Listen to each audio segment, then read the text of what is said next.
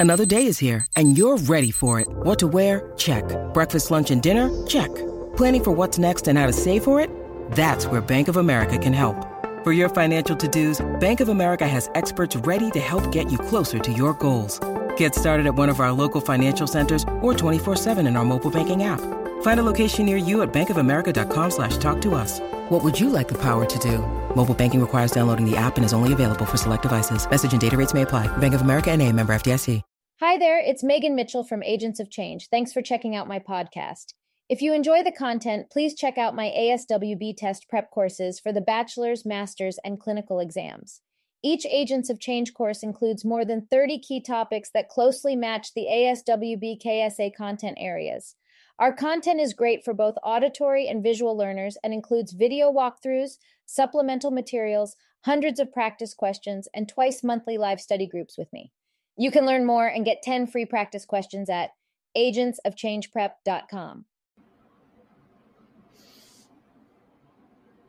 This is Megan Mitchell with Agents of Change Social Work Test Prep, and today I'm going to cover a topic that spans all levels of the exam, and that is setting-specific tips.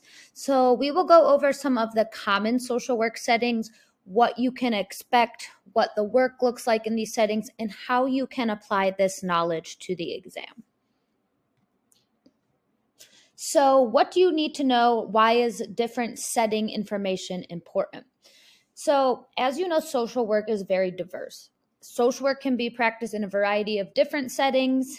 This can range anywhere from hospital work, private practice, school, inpatient, corporate. There are so many different places that social workers can practice. However, most people specialize in one area or practice area.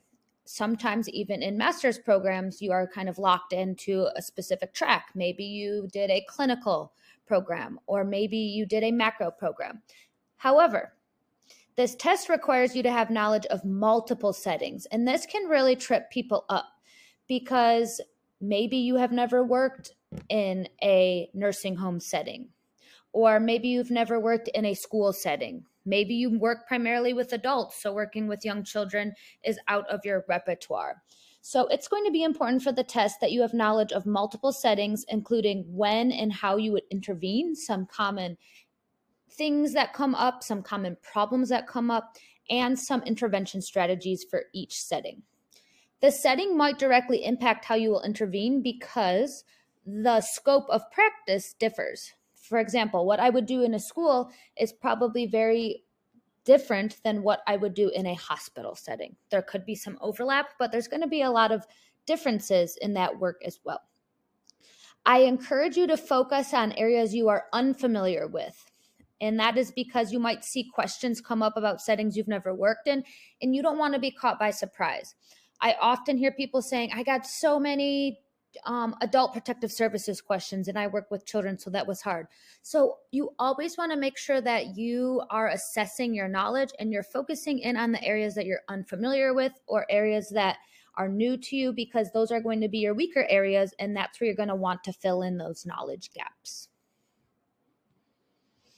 So let's start with our first setting, and that's hospital settings. And let me preface this by saying these are just general notes. This is not exactly what you would do day to day, but this is for test purposes.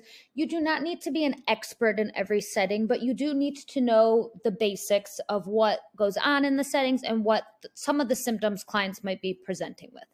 So in hospital settings, as a social worker, you're going to want to determine why they're in the hospital, right? We usually are in the hospital for some sort of reason. This could be for a medical or mental health reason, but why is the client hospitalized? Is this something that is a routine procedure? Did they have a medical emergency, or did they have a mental health emergency? So you're going to want to collect information to understand why the client is in the hospital. Remember, in hospital settings, you may be working as part of a multidisciplinary team. It is important that all team members are on the same page. Remember, when you're in a hospital, patients are interacting with many different professionals. This might be doctors and social workers and physical therapists and speech therapists. It really depends. Depends on what the client is there for, depends on what their recovery is like and what systems they need to be working with. So you, as a hospital social worker, are going to probably have to work with people that are from disciplines other than social work. It's going to be important that you are working in the best interest of the client. And sometimes this might be bringing a perspective that is different than the medical perspective, because social workers, we operate from more of a client strengths-based approach. Conflict resolution and open dialogue should be practiced if there's disagreement amongst team members. You might not always have the same solution, but it's going to be very important that you are able to appropriately dictate your point of view and why you think that whatever it is you are suggesting is best for the client. Also important to note in hospital settings that you want to make sure your notes are accurate and up to date, because oftentimes people do rounds in a hospital. So if you don't put in your notes and it's something that's very important, the next person or the next provider or practitioner, doctor, nurse, whoever's seeing that patient will not know what's going on. So it's very important that your notes are accurate and up to date in the hospital setting, because they're seen in a patient's file by many different professionals. The next is school settings. In most school settings, you will be working with minors. That means 18 years and younger, and that's because school-aged youth and children are generally, pre-K all the way up to 12th grade. But there are other situations where you might be working with adults in school settings, but make sure you know, and the question, it will tell you if you're working with someone that is a minor or not. If you are working with minors, you need to know your obligations as a mandated reporter. If you suspect abuse or neglect, report to CPS. Remember, we are not there to investigate. We are there to report our suspicions. What CPS does, that's going to be different, which we will have a slide on child welfare. But in the school setting, if you suspect abuse or neglect, report. In school settings, social workers do not administer testing for special ed or diagnosed disabilities. And let me explain what this is. That is because as we can do screeners, right? These disabilities are going to be for special education. So we're not going to say the child has a specific learning disability. We're not going to say that the child has a developmental delay in the school setting, because there are a lot of different procedures, there are a lot of different protocols and standards. And in a school setting, this should be completed by a psychologist. So we should not do educational testing. Like I said, I've done screeners for ADHD, I've done screeners for autism, but I am not the one that is diagnosing that disability. That may vary, but generally for the test, you should not be doing psychological testing unless you are trained to do so and you have training as some sort of psychologist. Collateral information from teachers, school staff, or parents may be needed to understand what's going on, to understand what the client's presenting problem is. Collaboration with teachers is often needed because they spend a lot more time with the students than we do. We might see the students once or twice a week. They might see the students 8 hours a day. It's also important that if it's appropriate, you talk to the student themselves. And you want to make sure that you get information from parents about how they are presenting at home versus the school setting.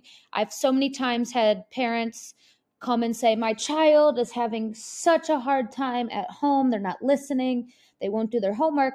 And then we meet and we say, we're not seeing any of those same behaviors at school, and vice versa. We might see behaviors at school and they might not see it at home.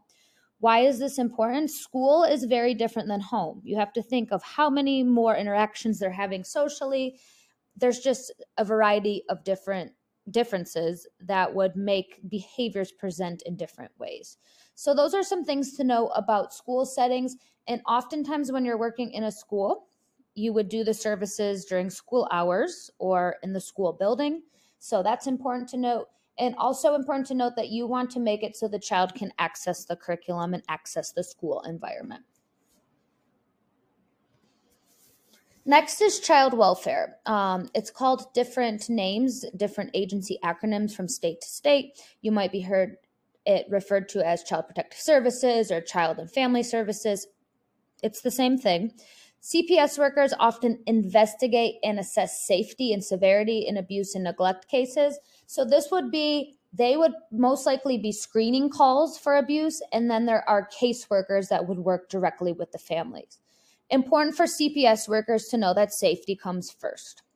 It's important to note on the exam when it notes that you are just mandated reporting versus when you are a CPS worker working directly with a case. Those are different things. When they have already engaged with Child Protective Services, you need to determine if the case has been taken on and if the report has been substantiated. As a mandated reporter, you report, and then CPS takes it from there. The goal of Child Protective Service is family preservation. I think there's many different barriers that stop CPS from doing what its intention is, right? They're overworked, their caseloads are huge, but the goal ultimately is family preservation. So families often think very negatively of CPS. They think, oh, they're going to remove my children, but that's not the goal. The goal is to provide wraparound services, provide support. Removing the child from the home is often a last resort, and this would be if safety could not be upheld, and it would have to be in some sort of situation where the agency felt that it was a better situation for the child to be removed than to stay with the family members. But generally, making sure the family unit is intact is going to be the number one priority. Permanency planning might come up on the exam. This is the process of assessing and preparing a child or youth for long-term care outside of the home. So they might be going to stay with a grandparent or someone in the family unit, or they might be preparing to go through foster care or kinship care. And you would just want to make sure that you are preparing the child for this, establishing what some strengths of the client would be, building upon those strengths, and kind of problem solving for some problems that may occur, because removing a child from the home, even if it is through family members, it can be very difficult. So it will be a lot of planning with the child, planning with the receiving family as well. Your brain needs support, and new Ollie Brainy Chews are a delightful way to take care of your cognitive health. Made with scientifically backed ingredients like Thai ginger, L-theanine, and caffeine, Brainy Chews support healthy brain function and help you find your focus, stay chill, or get energized. Be kind to your mind and get these nootropic chews at ollie.com. That's OLLY.com. These statements have not been evaluated by the Food and Drug Administration. This product is not intended to diagnose, treat, cure, or prevent any disease. Inpatient or psychiatric treatment. So if you get a question on the exam that says your client is in an inpatient facility, you need to think about risk assessment, right? There's probably a reason why the client is in inpatient services versus outpatient services.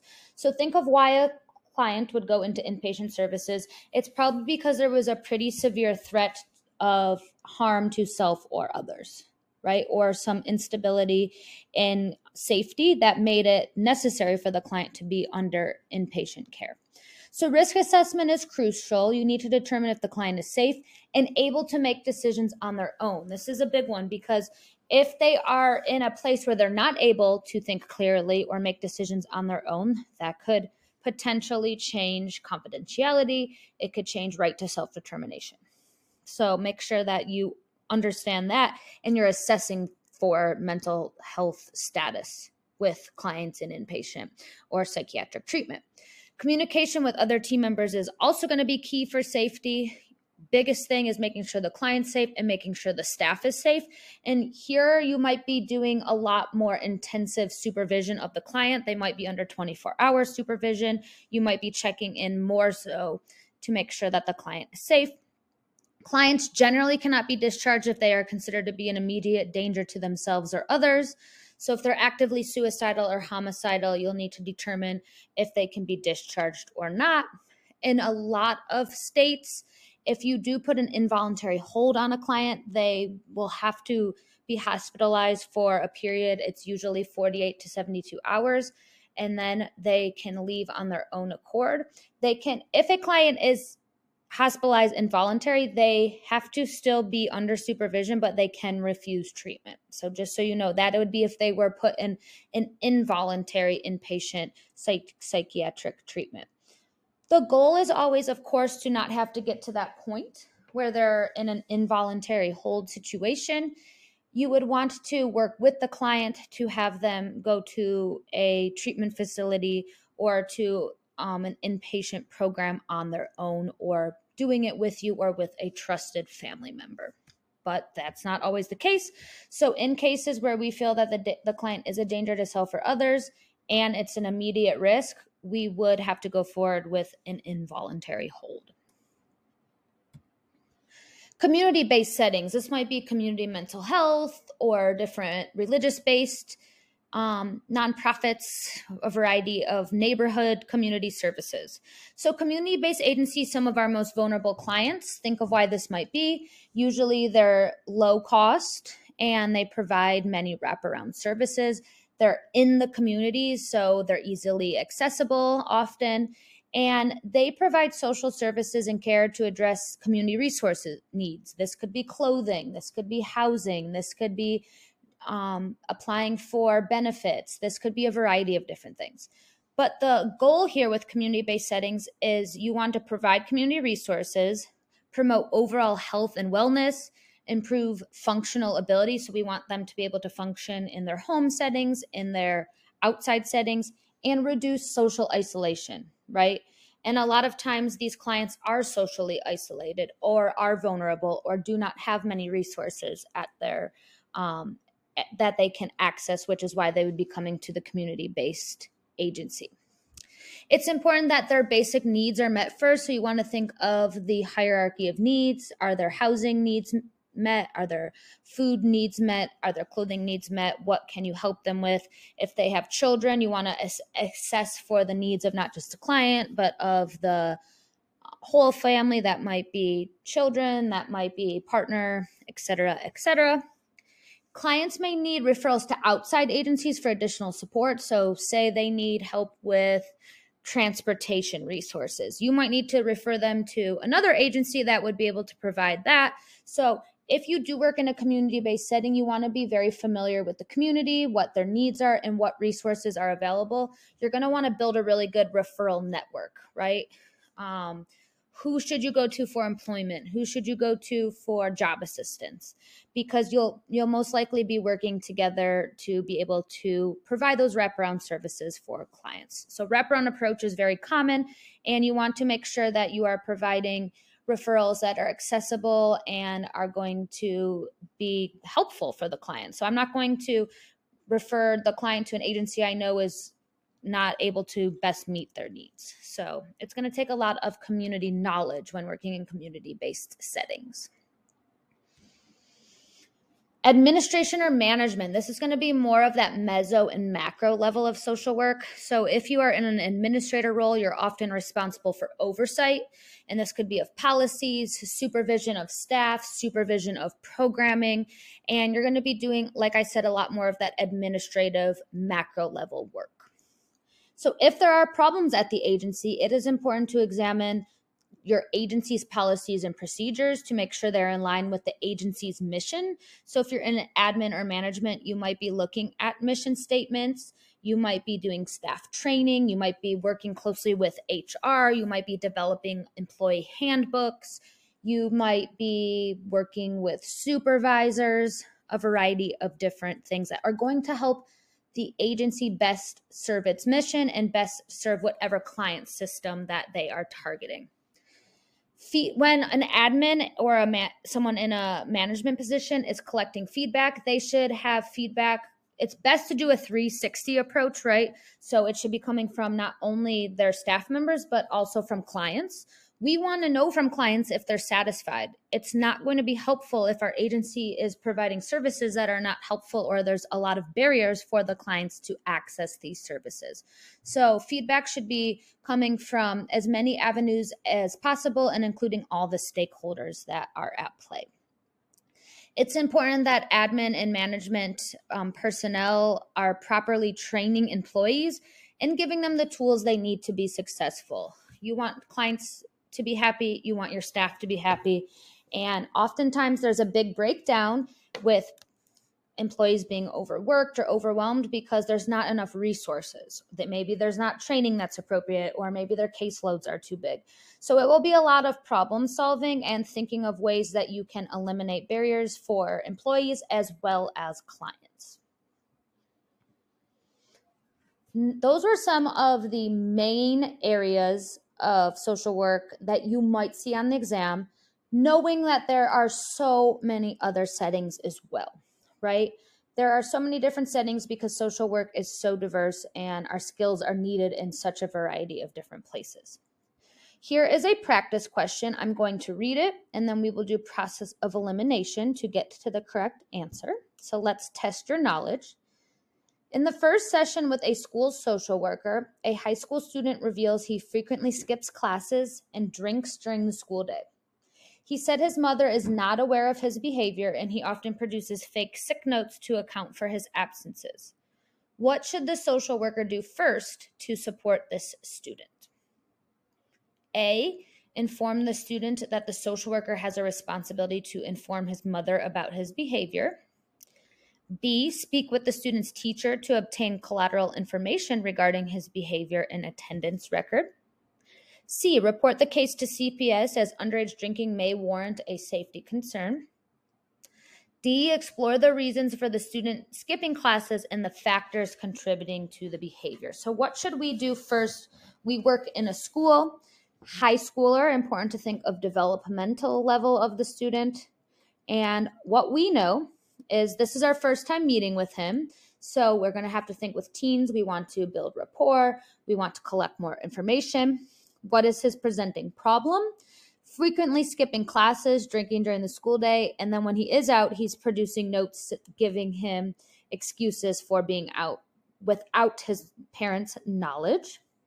So we know our who is a high school student. Our what, we know that that's the presenting problem. Where are we working? We're in a school. So it's important to note we need to think about how this behavior is affecting school performance, or how does it tie into school?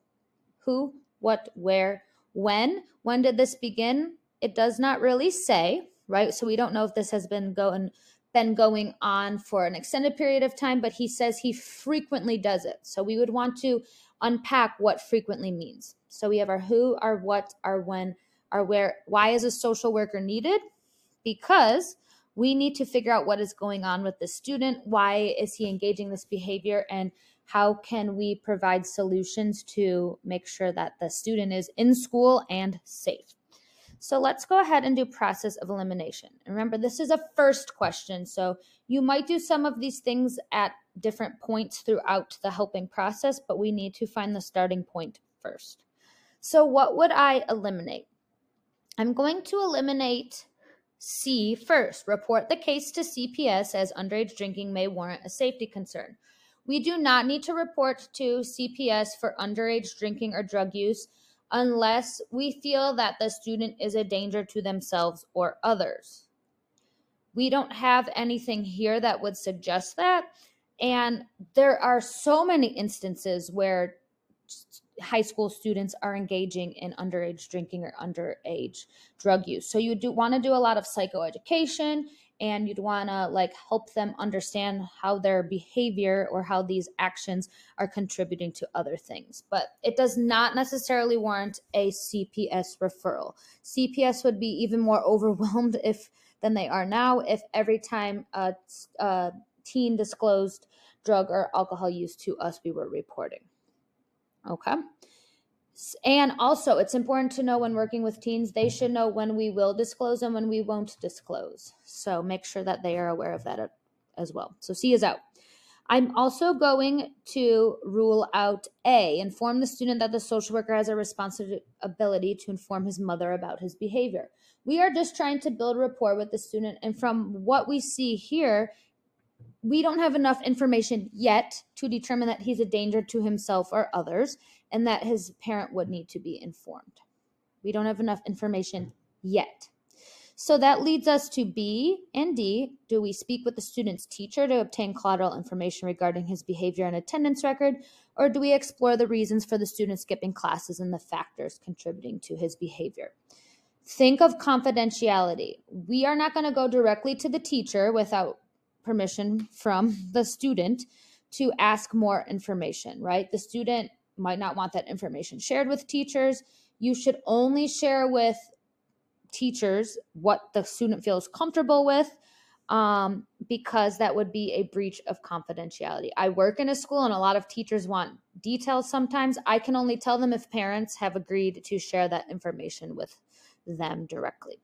So process of elimination, that leads us to D, explore the reasons for the student skipping classes and the factors contributing to the behavior. Why do we do this? First, we need more information. It says he's skipping classes and drinking during the day. What does that mean? How much is he drinking during the day? Is he having, a few sips of alcohol, or is he drinking extensively? Right? Why is he doing this? There could be a variety of reasons why he's skipping school. Is he feeling that there's social pressures?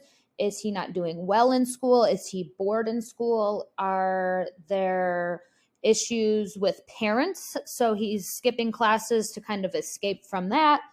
Why is his mom not aware of his behavior? So many different things to consider. So we need to get more information first.